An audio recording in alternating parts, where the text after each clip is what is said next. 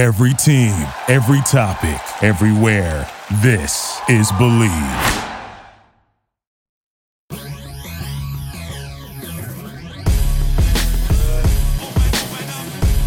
Hey, it's your boy, TBC, Tully Banter Kane, on the Jokes and Jocks podcast.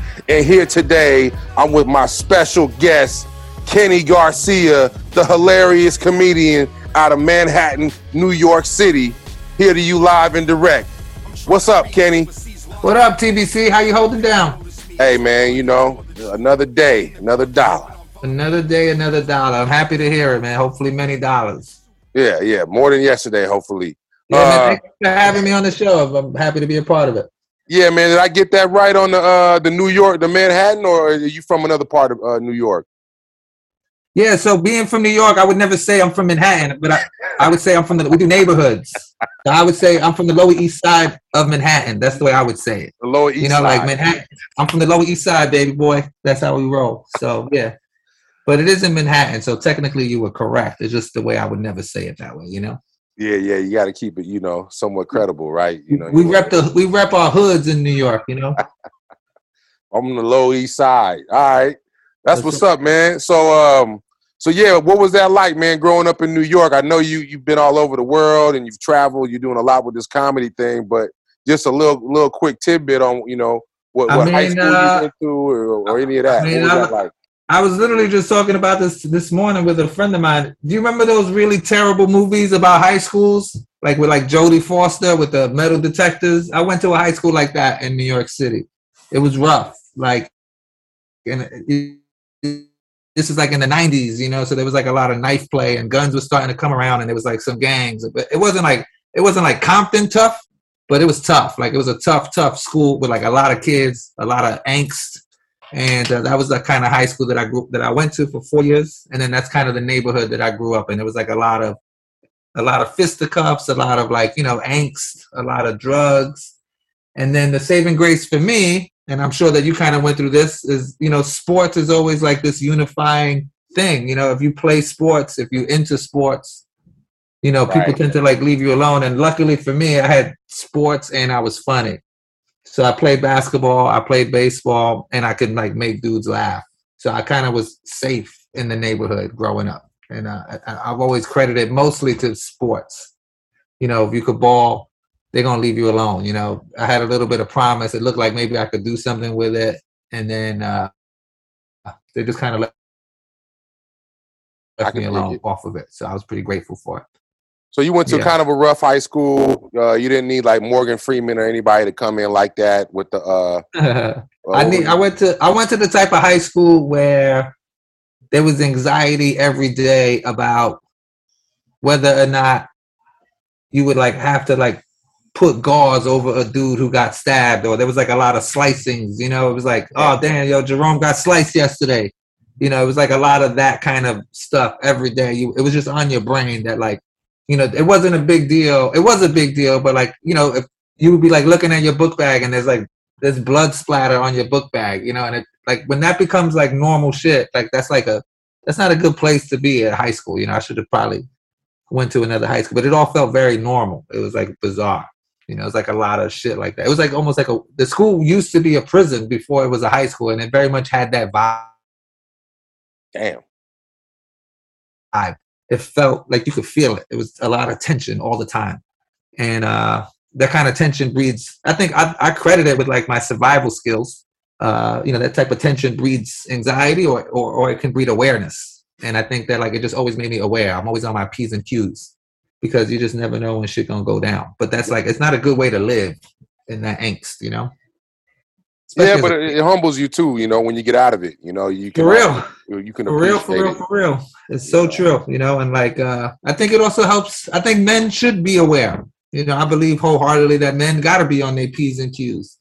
And if you're not on your P's and Q's as a man, you get taken advantage of by the world. It's a tough world. So, hell yeah. You know, I've always heard that term P's and Q's, but what the hell does P's and Q's stand for? I got no clue. We should Google it. P's and Q's, right? Yeah, I don't even know. That's actually a really great question. Huh. We'll have to look that up later. So, yeah, I don't know. You Googling it now? We gotta look it up, man. I'm gonna have to look that up. Well, All right. So, and then what happened after high school? Did you go right into comedy, or when did you know you was going to be a comedian? So I got into comedy late. You know, most comedians get into it early. They kind of know. I didn't know. I wasn't exposed to stand up as a kid. Like, you know, I seen Eddie Murphy, Delirious. I thought you had to be a movie star to be a comedian. And then, you know, I started a life like right after high school. You know, I skipped college like most of the kids in my neighborhood. I met a lady. We stayed together for 12 years. We had a baby together. I started a small business with her. And then that got a little monotonous. And I was always funny. And then I met new friends who were like super into stand-up when I was like 30 years old. And then by the time I was 31, they had like kind of not necessarily convinced me, but like they had planted the seed about, oh, I could be a comedian. And then I went with another friend of mine to like an open mic. We just told jokes. And like we both were like so incredibly natural. Like you'll hear a lot of comedians talk all the time, like, oh, I killed my first time. And like, you know, I didn't kill and neither did he, but we did well enough where we were like, oh, we think we could like do something with it. And then more than anything, we were just having fun. And like, you know, when you have I had a real life, I had a daughter, I had a woman who essentially was my wife, and I had like a business going, and I just needed an outlet to do something creative. And stand-up became that. And then slowly but surely, I was falling in love with it. I started to get a little bit of success. Like probably a year or two into my career, I opened for Tracy Morgan a couple of times, which was like a really incredible boost to a career at the beginning of it. You know, and then being in New York, it's very competitive. There's a lot of phenomenal comedians. Like I started with Michael Che, who's on, you know, Saturday Night Live. Yep. I was with Pete Davidson, who's on Saturday. There's like Chris DiStefano, Sam Morril, Mark Norman. Like all these dudes are like killers. And, you know, like it's like I'm a competitive person. I got the sports background, so I never wanted to be left behind by the pack. And they've had like a tremendous amount of success in their careers. And like, you know, on paper, I would say they're way more successful than I am. But, you know, I think forging a career in comedy is hard. I do it full time. And I'm very proud of the fact that like I went from that to being able to turn it into a living where I can like pay for my house and I can like pay for my car and food on my tables. And my daughter got clothes, you know, so I feel like I've made it in the way that I wanted to make it, or that at the very least works for me.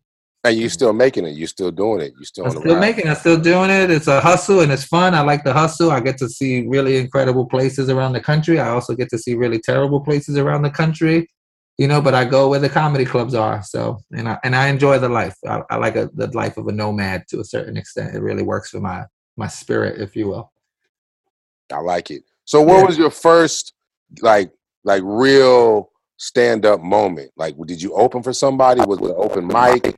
Or, you know, what was your first experience? You said you had a homie, but where was that? Where was that at? New York? So that was in New York at a place called New York Comedy Club. And I went to an open mic where you would sign up.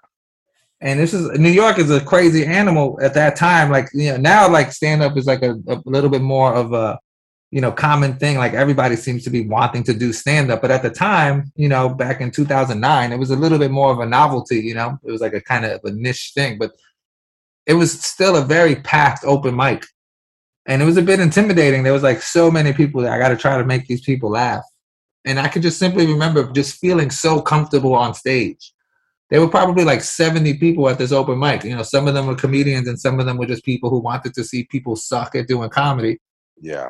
And I just felt so incredibly comfortable. You know, my friend also had a little bit more of a stark experience where he was a lot younger than I am. And he had like pimples all over his face. You know, he was like, he had a ton of acne. And it was bizarre when he went on stage, he like looked handsome, you know, like the pimples seemed to go away. Like and he also had the same experience I had where he just felt so incredibly comfortable on stage. And I think having that partner to run with in the beginning was like important for both of us, where we were like, man, that wasn't supposed to feel like that, right? We weren't supposed to feel that comfortable. And the fact that like he was having a similar experience, you know, kind of emboldened my experience. You know, I can imagine that if he had like a different experience, I might not have enjoyed the high as much. Like if he was like, oh, I hated it, I was so nervous, yada, yada, yada. But we had the same experience. You know, we were tasting the same drug. And then, bro, we just each fell in love with comedy. And like, you know, that's just kind of what comedy happens, man. It just gets a hold of you and it becomes like a drug. So did you have like a bit already or a bunch of bits already written out? Or was it like one of those things where you had to fill out the crowd, like, okay, I'm gonna. So I had like thoughts written. I definitely like had a game plan. I had like some idea of jokes, and I had the luxury that he has a really great beat on joke structure at the time. So I think he was just a devout fan of comedy. So he had like a really great baseline for like how to do it. It was just like having the skills to like make it funny, and we're both very naturally funny. So for me, I went on stage with like some things that I wanted to talk about, and then I was just kind of able to not necessarily freestyle, but just kind of make those thoughts funny on stage. They call it writing on stage. I didn't know it at the time, but that's essentially what I was doing. And here I am 13 years later. It's kind of the still way I produce material. I'll take a thought on stage, and it could be some of the thoughts are funny, and then what I'll do is like in the moment, I'm just naturally funny. I make my friends laugh. And so when I take it on stage, I'll try to write it on stage. I'll record it, and then I'll bring it back to the house. I'll like kind of sift through it. And then that's just kind of like the way that I write. I really envy the guys who can just sit in a quiet room and just legit take pen to paper and just write out a funny bit. I'm just not that way. My brain don't want to work that way. My brain is like more of like, it's like fight or flight with the jokes. I want to have that pressure of like seeing people trying to laugh or making them laugh, as opposed to like if you're in your room writing, it's making you laugh, but you don't know if it's gonna make people laugh. So, yeah, I saw on your Instagram you had like a one of your stand-ups where it seemed like a lady was talking to you or maybe heckling you. Yeah, and you were talking something about like her relationship or like maybe that's why he doesn't want to marry you. You said something like, well, what was she saying to you? Like, I didn't get to hear. She was complaining about, I like talking to the crowd. I think most comedians like talking to the crowd. I like just getting a feel for them. I do like being present with them. And to me, nothing is more present than when you're just talking to people earnestly. And this lady was complaining about, she was with a dude for like 6 years and he wouldn't marry her, And she was complaining about it, but the complaints weren't like real complaints. They were like very like as she was complaining, it was like, yeah, I could see why the dude wouldn't want to marry you, And so I'm not afraid to just call a spade a spade. So that's what I did. And obviously in that type of situation, it's going to get a good laugh. And I know that it's going to get a good laugh. And I never want to be a bully on stage. So I also know that like I can read her energy and the way that we're interacting, that I'm going to be able to say what I'm going to say. And it's going to be taken as just kind of like me poking her. I never want to like push people on stage, but I do want to poke them. I'm like a little bit of a poker, that like I like being antagonistic, but I never want to be a bully with people. I want people pay money to come to the shows. I want them to have a good time. Right. But I think a big part of having a good time is being poked, is being teased. It's almost flirty, so like, it's like kind of all of those things I like to bring to the table when I do my comedy. Right. Well, especially when somebody sits in the front too, they kind of got to expect that if you guys catch eye contact or you're walking by them, or if they say anything, they're an easy target. Well, for me, I prefer to leave the crowd alone. I wrote jokes. I want to tell the jokes that I wrote. Yeah. But if you talk to me, I come from a place where I'm gonna talk back, and I'm not afraid to talk back, and I like talking back. So if you're going to talk, I think people, have kind of come to understand that like, oh, there's room for this at a comedy show to have these interactions with the comedians. And I think there's some beauty in that. But I also think I would simply prefer to just tell my jokes. Like, come to the show, enjoy the jokes that I wrote, and then let's go home, and hope. But there is a certain organicness to talking to the people in the crowd. It's always going to be different. So I appreciate that part of it. I do like being present in moments. So if the moment calls for it, I'm going to go with it, Now, have you had like a bad experience with a heckler or somebody that just wouldn't shut up? Yeah, for sure. It's a big part of it. Like, early in my career, you learn to navigate them. And like, I would say I've been doing this for 13 years. I genuinely, in my heart of hearts, only feel like I have 2 losses. And one was a lady who was just belligerent drunk, but was hysterically funny. And she just dominated, like I didn't know how to handle her. Like I couldn't see her. She was also making the crowd laugh. And looking back, the way that I would handle it now is that sometimes you just got to give it up when somebody says something funnier than you. And I think I was competing with her too hard, not knowing that Right. a large number of people. And so I said something that was like that leaned itself to being more of a bully. And that's when I kind of learned that lesson. I never want to be a bully. So I lost the rest of the crowd by bullying her and being just a little bit too mean. And like, but there's a difference between being mean. But if you're gonna be mean, you got to be really funny. Yeah. Anything can be funny. You know, you can make anything funny, but it's got to be funny. And if it's not funny enough, then it just becomes mean and you look small. And I was just like a little too mean and I looked a little too small and she just dominated me. And like she fucked up the whole rest of my shit. But she deserved it. She won. And then another time, a lady threw her weave at me. And like, she just was like, I was teasing her a little too hard.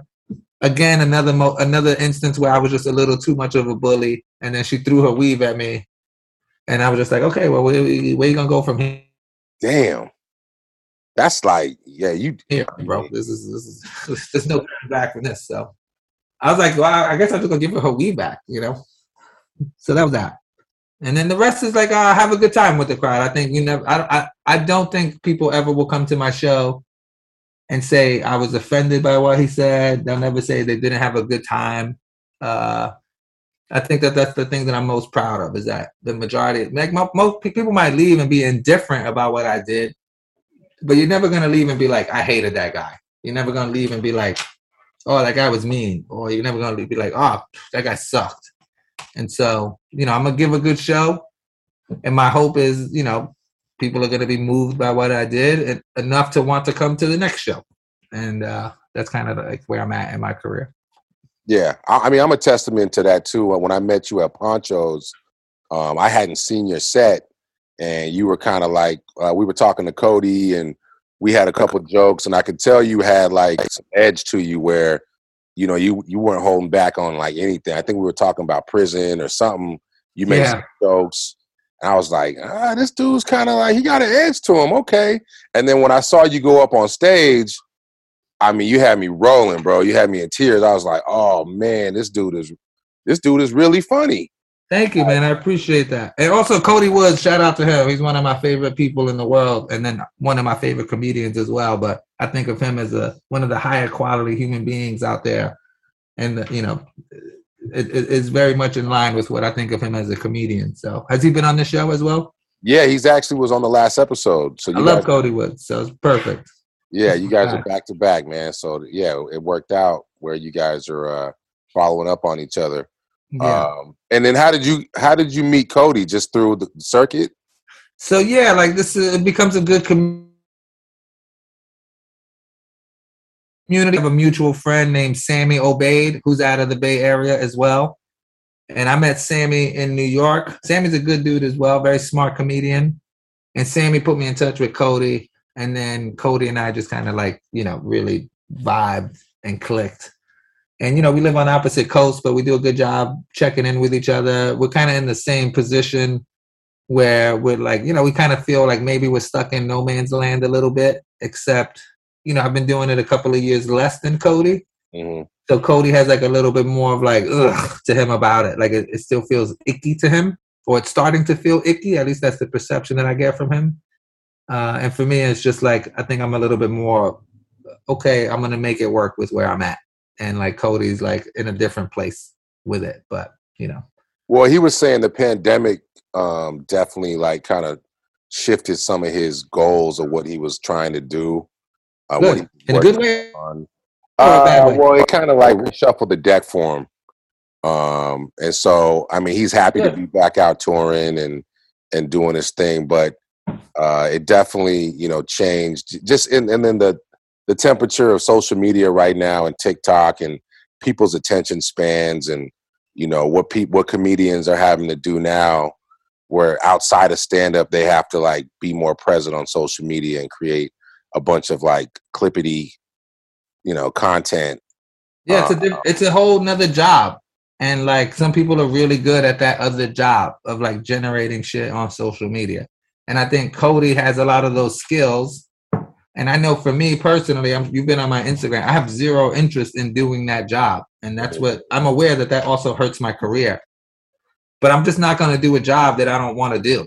You know, I'm not going to say that it's integrity by any means, but really it just simply comes from I've never done a job I don't want to do.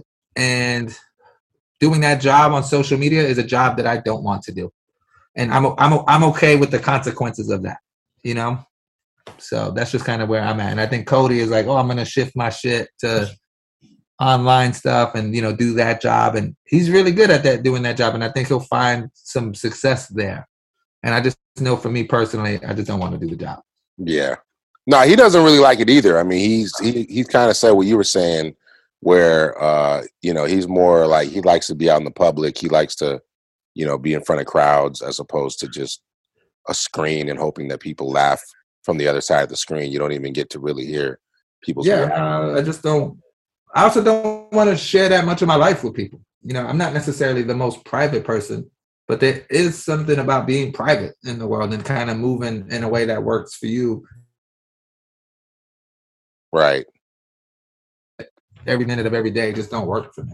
Yeah. Like I feel like I'm doing special things and it's kind of earned, and we kind of lost that a little bit in this world where, like, you know, if you're sharing shit with everybody, what's reserved for the special people in your life? Exactly. You know?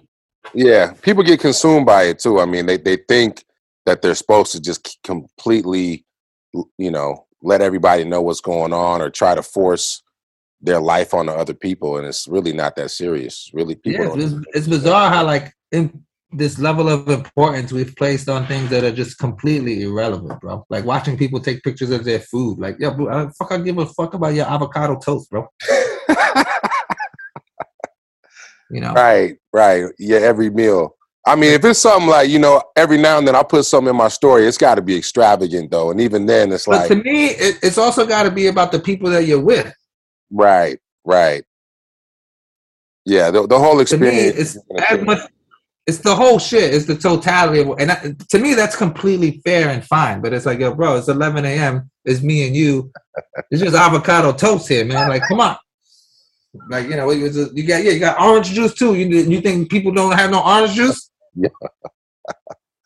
Right. Nah, yeah, the food posts can get a little extensive. You know, it's weird, man. But, you know, it's just like that's the way that people want to stay engaged with each other. And it just, you know, I'm 43 and I'm aware that this is the way the world works with TikTok and Instagram. I'm not fighting that by any means. I just know that it don't work for me. And if something don't work for me, I'm comfortable not doing it. And no matter the ramifications, you know what I'm saying? And I think that's the beauty of it too, is that you can just scroll on or unfollow. Like, you don't have to, you know, nothing has to be forced on you that you don't really want to see. You could just keep it pushing. So, you know, if you've been to my Instagram, you can see I follow 4 people. I'm not into it. Right. And like all of my friends are like, follow me. I'm like, dude, I have your phone number. I'll text you. Yeah, I feel it. Well, you're 43 too, man. I mean, you know, Instagram's only been a thing, I would want to say, for like the last maybe 4 or 5 years. It's crazy. When I was in the NFL, there was no social media, right? And I kind of wish it was, but I'm actually glad it wasn't, because of the kind of, you know, there's things that happen outside the stadium, things that happen outside the locker room where you want that privacy.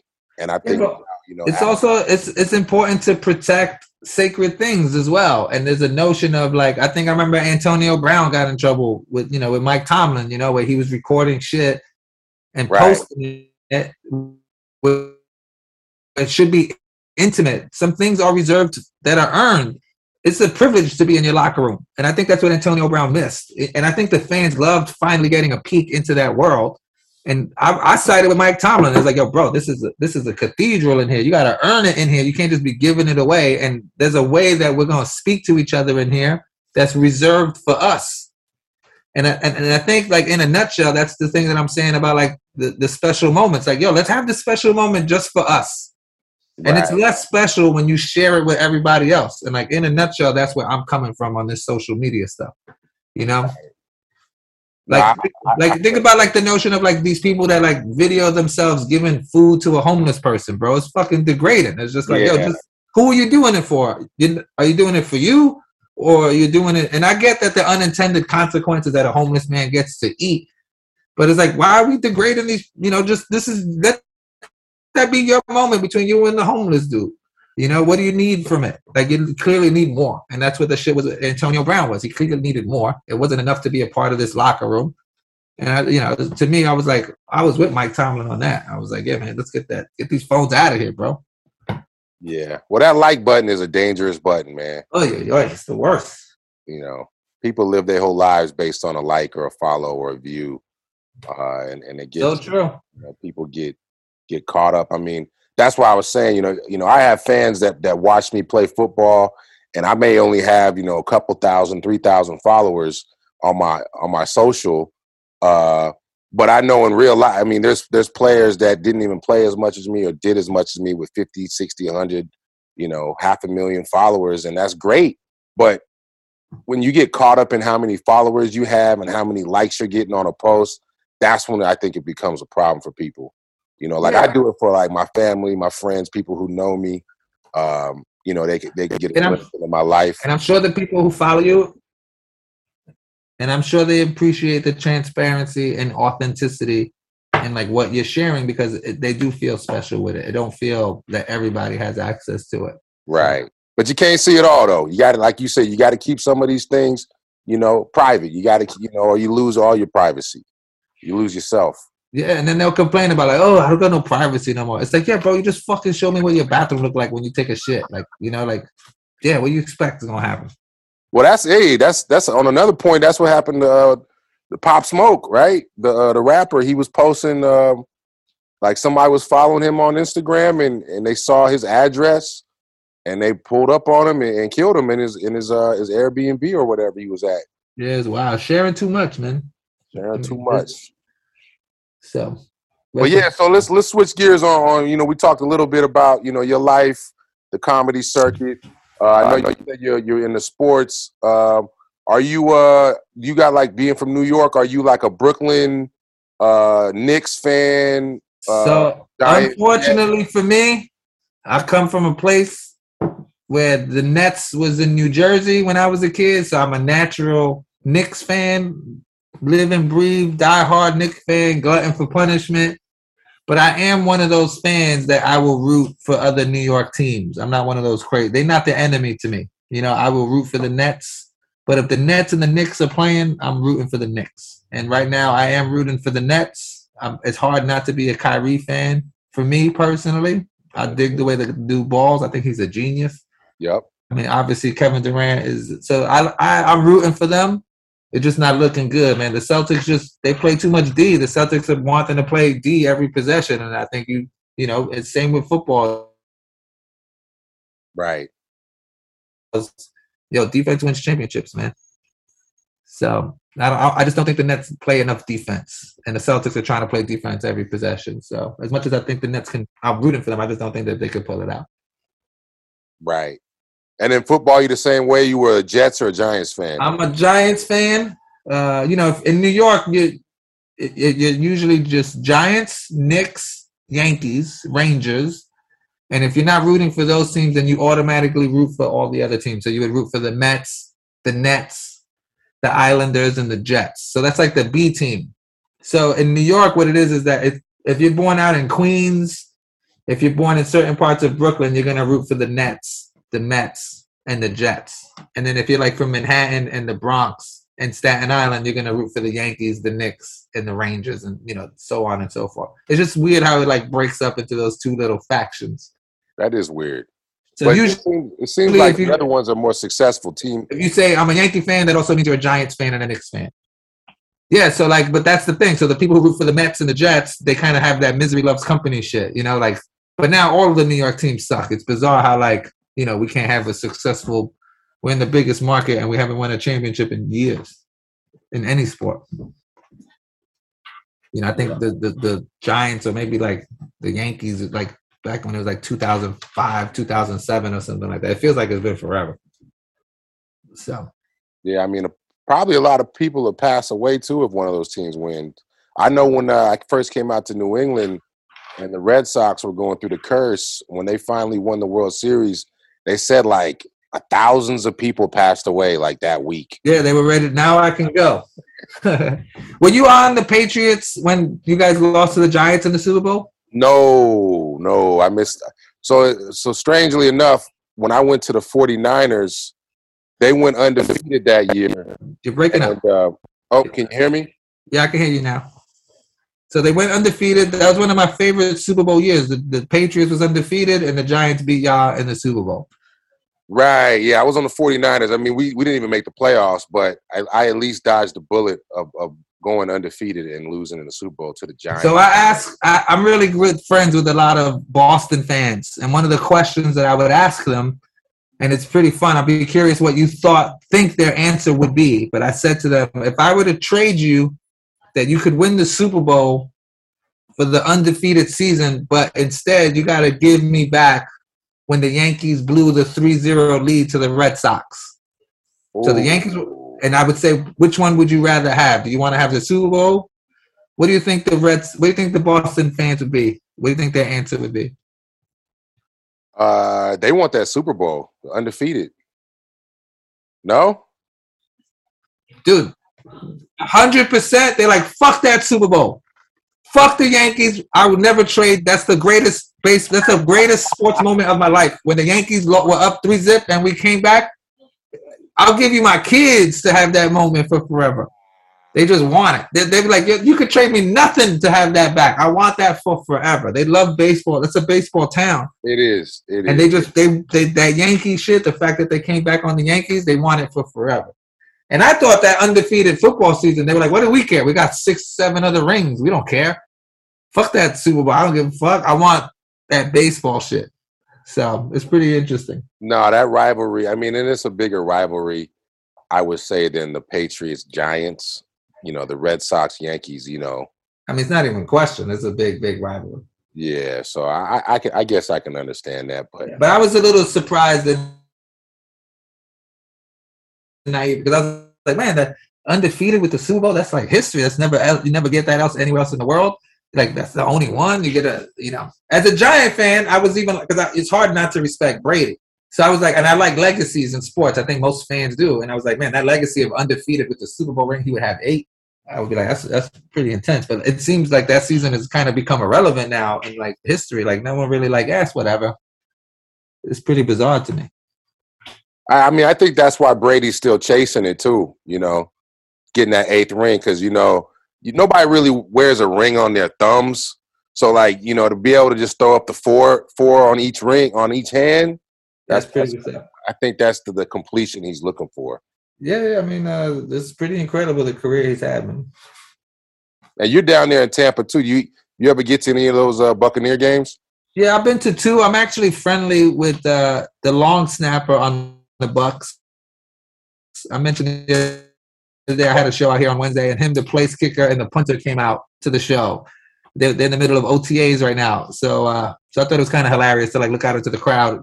The long snapper is the only kind of dude who's even relatively big, but the other dudes, as the place kicker and the punter, you're like, yeah, these are just normal sized dudes. And when I'm around you, it's like, oh, this is like a big fucking brooding kind of man. You look different, you move different in the world. So I think when people see you, the presumption is like, oh, you definitely but you see a punter, you're like, yeah, well, you work for a bank, bro? Like, who are you? And it's like, oh, no, I'm a punter. And it's like, oh, shit, that's incredible. But, yeah, so they came out. I'm friendly with them. I went to a couple of games to watch them play. It's so much fun. There's just nothing like at a football game, man. The fans are just so rabid. The fact that the intensity of what you guys are doing out on the field, the sounds. I've always been enamored by the sounds. If you get people fortunate enough to get close enough to the action, the violence. Every play, bro, the helmets, the crashing, the shoulder pads, I don't know how you guys do it, man. So it's really a feat to behold, to me, just listening. I could just listen to a game. Yeah, I mean, that's why I'm glad I'm on the other side of it, man, because what do you miss about it? The biggest thing I would say is it I asked this question to. You asked this question to who? I asked. So I have another friend of mine who's a professional athlete, and I asked him before what he would miss, and he gave his answer. I'd be very curious what your answer would be. What is it that you miss about? I mean, I would say the three big things I miss. One is the money, first and foremost. Secondly, I would say just the locker room, being with the guys. But you can still kind of get that well, I guess you can't really get that environment anywhere else. But just the camaraderie of like being part of a team, that was always fun to me. And then I would just say the game days, with the crowd. You make a big play, you stand up, the crowd goes crazy. Those were, especially winning a game and walking off the field and the fans are screaming your name and throwing you jerseys and signing. I mean, just being with fans and having fans, I would say after a game is definitely the stuff I miss the most. So it's literally the same exact answer he gave, but he only gave the two. He said, I miss the money and I miss the locker room. Huh. Yeah. And he said, obviously I love competing. So the competition at its highest form was, something that, you chase that high of succeeding on that level. That's what you've been working for your whole life. But he said, the things that felt the most special to him were the paychecks and the brotherhood, the competing, the traveling, the chats that you have in the locker room, the intimacy, all of that stuff. And it really resonated with me. I could see that for sure. You guys spend so much time together. You guys are with each other more than your families and stuff. So yeah, I mean, and it's crazy to see guys like Tom Brady or even like Gronk or Julian Edelman. I mean, these are guys who are super ultra famous.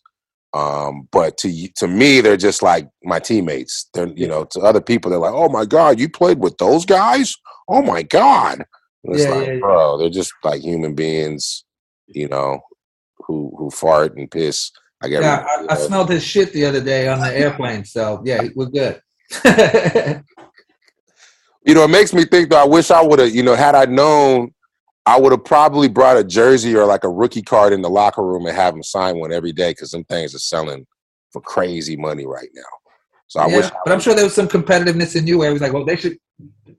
But I'm sure there was a competitiveness in you though too, where they were like, yo, they should be bringing my rookie card in here for me to sign. You know what I'm saying? Yeah, exactly. I mean, at the time, you're not thinking like that. You're not thinking like that. So, but yeah, man. I mean, it was a great experience. So, I definitely miss those things, but I'm also glad to be just on the other side of it now.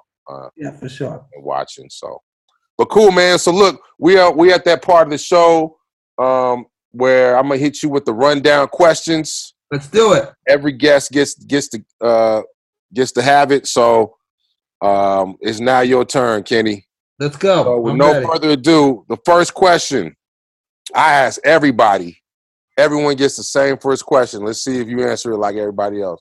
Would you rather be a bird or a fish? I feel like everybody gonna say what? Say bird. Everybody likes flying around and having that view. I think everybody's answer is gonna be bird. Nobody wants to be a fish. Fish feel vulnerable to me. So I think whereas a bird feels a little bit more, you got a little bit more control. So yeah, I'm gonna say a bird. I want to be a bird. Everybody's a bird so far, man. And you can remix it like, would you rather be like a dolphin or a shark or like an eagle? I mean, I'm gonna be an eagle. I want to be an eagle. You still want to be an eagle? See, yep. Everybody. There's something about flying, man. There's a freedom in flying whereas if you're a fish, you feel a little bit restricted, to your things. You're in the ocean. You're a little bit vulnerable to other fish. There's always a bigger fish. Birds don't feel as vulnerable to me. Fish feel vulnerable to me. I don't want to be vulnerable ever. Okay, I respect it. Great question. All right. Next question. Would you rather talk like Yoda or breathe like Darth Vader for the rest of your life? Damn, dude, that's a great question. I mean, I like sleeping. Darth Vader feel like he got sleep apnea, like just while he awake, so I want to be able to sleep soundly. I think sleeping soundly is the key to life, and getting a good night's sleep. And if you got sleep apnea, I don't think you're sleeping soundly. But I also do like communicating. It's what I do for a living. but I think there's be some intrigue if I'm like talking every day like Yoda, so I'm gonna go Yoda. You're going Yoda. Okay. Yeah. All right, there it is. Next question. Would you rather get your wisdom teeth pulled or your butt cheeks pierced? Yeah, dude, you can pull these wisdom teeth, man. I ain't trying to fuck around with no butt cheeks and pierce things and things getting up in there. Like, take these wisdom teeth out, throw some Novocaine on there, and let's keep it moving, and let's keep these butt cheeks unpierced and unblemished. All right. That's respect. Next question. Would you rather lose the ability to lie or believe everything you were told? So I'm losing the ability to lie or believe everything. I would rather. I don't want to believe everything that I'm told. I think a healthy level of skepticism is good to have. It protects you. So, yeah, I'd rather have the other one. I'm a fairly straightforward person as it is. I'm not afraid to tell people the truth. So, yeah, you can take the ability to lie because I don't want to be gullible. I don't know if you could pick up the theme. I come from a rough place. Vulnerability is weakness, and weakness means death. So I'm trying to stay as strong as possible, bro. You survivor, bro. Survival. Okay. All right. I respect that one too. I respect any answer. There's no wrong answers on these. Yeah. Next question. And there's another one? There's a couple more. Let's go. Would you rather? What's the one I want to hit you with? Would you rather be the person who flips the switch during executions or be the judge who decides who should be executed?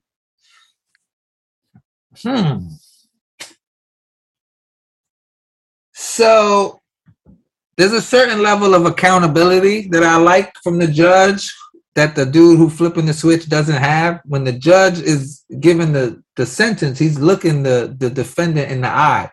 The defendant gets to see the dude who's like handing this sentence. So I like accountability in the world. Whereas to me, the guy who's like switching, the dude who's about to die got the hoodie on. There's a level of anonymity to it that I think is a little cowardly. Whereas like to me, the judge is like, these are the rules. You broke the rules. I'm looking at you in your face. This is your sentence. So I like that accountability. So I'm gonna be the judge. Okay.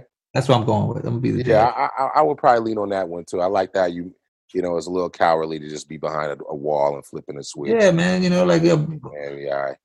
But if it was somebody who if it was personal, it might be a little different. Nah, man. If it's personal, I still want to be the one telling them, oh, you're going to jail. You fucked up. This is not on me. I'm not doing it because you didn't do nothing wrong. These are the rules. You broke the rules. These are the rules we set. You broke the rules. This is your punishment. I'm cool with that. And you can look me in my face. I wish I didn't have to do it, but these are the rules. We got to live by rules. I feel it. Okay, last question then. I'll hit you with the last one. And I probably already know the answer to this, but we're going to ask it anyways. Would you rather live, and you only get two choices. Would you rather live in New York City or Los Angeles? New York City, no question, bro. I will say in New York has lost its soul to me a bit. I think New York has sold its soul to commercial shit. So really quickly, I grew up in New York City, and my friends, when I became older and I started traveling and I would see an IHOP and I would be like, yo, I never ate at IHOP. I've never been to Dairy Queen before. I've never been to any of these like quote unquote suburban chains. And they would be shocked. And I would say to them, dude, I'm fucking from New York City. We don't eat at IHOP. We go to the diner. We go to like the mom and pop spots. And now New York commercially has changed. There's IHOPs everywhere. There's Starbucks everywhere. There's McDonald's everywhere. It's like the rest of the world. So that saying of like, if you can make it in New York, you can make it anywhere. It's no longer true. New York has set itself up to be the easiest place to live now. It has everything that you have from the place that you came from. It's now in New York. They've turned New York City, Manhattan especially, into one giant college campus. And to me, the fact that they've done that, New York has lost its soul. but it still has like the shell of it. So it's pretending to be what it was from way back when. It's like this nostalgia shit. So like that bothers me a bit about the place where I grew up and what I love. But that being said, the energy of like the amount of people, the walking, like I think the people watching, the things that you learn while moving and walking and the discovery, I think is just, it's still more of an organic place than LA to me. You know, simply because people are just walking around so much. You know, there's just bound to be more organic things that can happen in New York than can happen in LA. You know, one of the beauties of New York, I just went recently. We're just walking out of the train and you bump into a friend. So you have an agenda where your day's going to lead you this way. And any small little confluence of events, you end up at like some speakeasy later that night where Prince is playing music. You know what I'm saying? Some weird shit like that when I was a kid. So, you know, like, I think that's the beauty of New York. I like that. Shout out to New York. Okay. Well, here's the moment of truth, and it's the last question I ask everybody. Everyone's is a little unique, but I'm going to go ahead and ask you, as a comedian, what would be your dream venue to perform at, and who would you share the stage with? Well, being from New York City, it would have to be Radio City Music Hall. Just like kind of the history there, the amount, you know, it's 12,000 people. You know, the energy, the performance that have gone through there. And who would I want to perform with? Yeah, like if you had like an all-star comedy jam, like who were your other comics that you would want to grace the stage with? You know, I mean, doing comedy is very much a solo venture. So, you know, like for me, it would be like whoever. Let me think here. I'm going to try to give you an earnest answer. I have guys that are like my favorite comedians who I enjoy, but you know, I think I come from sports, so you know, things are about complimenting each other. You know, like I think you could have 2 all-pro tackles, but you could do a solo too. If you just say, "Hey, I want to be by myself." Then I want to be up there by myself. I want to be galvanizing the crowd. I want to get them all moving. You know, I want to get them all shaking. I want to touch their souls, and I want to do it by myself. I'm a solo act, baby. I love it. Yeah. All right, man. Well, that's a great answer. Thank you, man. That's our show. Y'all can check out Kenny Garcia on his. This was a lot of fun, man. I had a really good time. That was great, man. And you were on IamKennyGarcia.com, right? For any future. IamKennyGarcia.com. If you go to Facebook, it's I Am Kenny Garcia. If you go to Instagram, it's I Am Kenny Garcia. If you go to Twitter, it's I Am Kenny Garcia, because I am Kenny Garcia. Yeah, you are. My brother. Hey, well, I appreciate you, man. That was a lot of fun, man. You got a good thing going here. I'm really excited. Thank you for having me. You got it, man. Well, that's our show, folks. Holla at a baller, and peace out. Should I hit him? Should I split him? Should I get him? You should just finish. Roll with him, then I sit him down. Get up now. Quit it. Thank you for listening to Believe. You can show support to your host by subscribing to the show and giving us a 5-star rating on your preferred platform.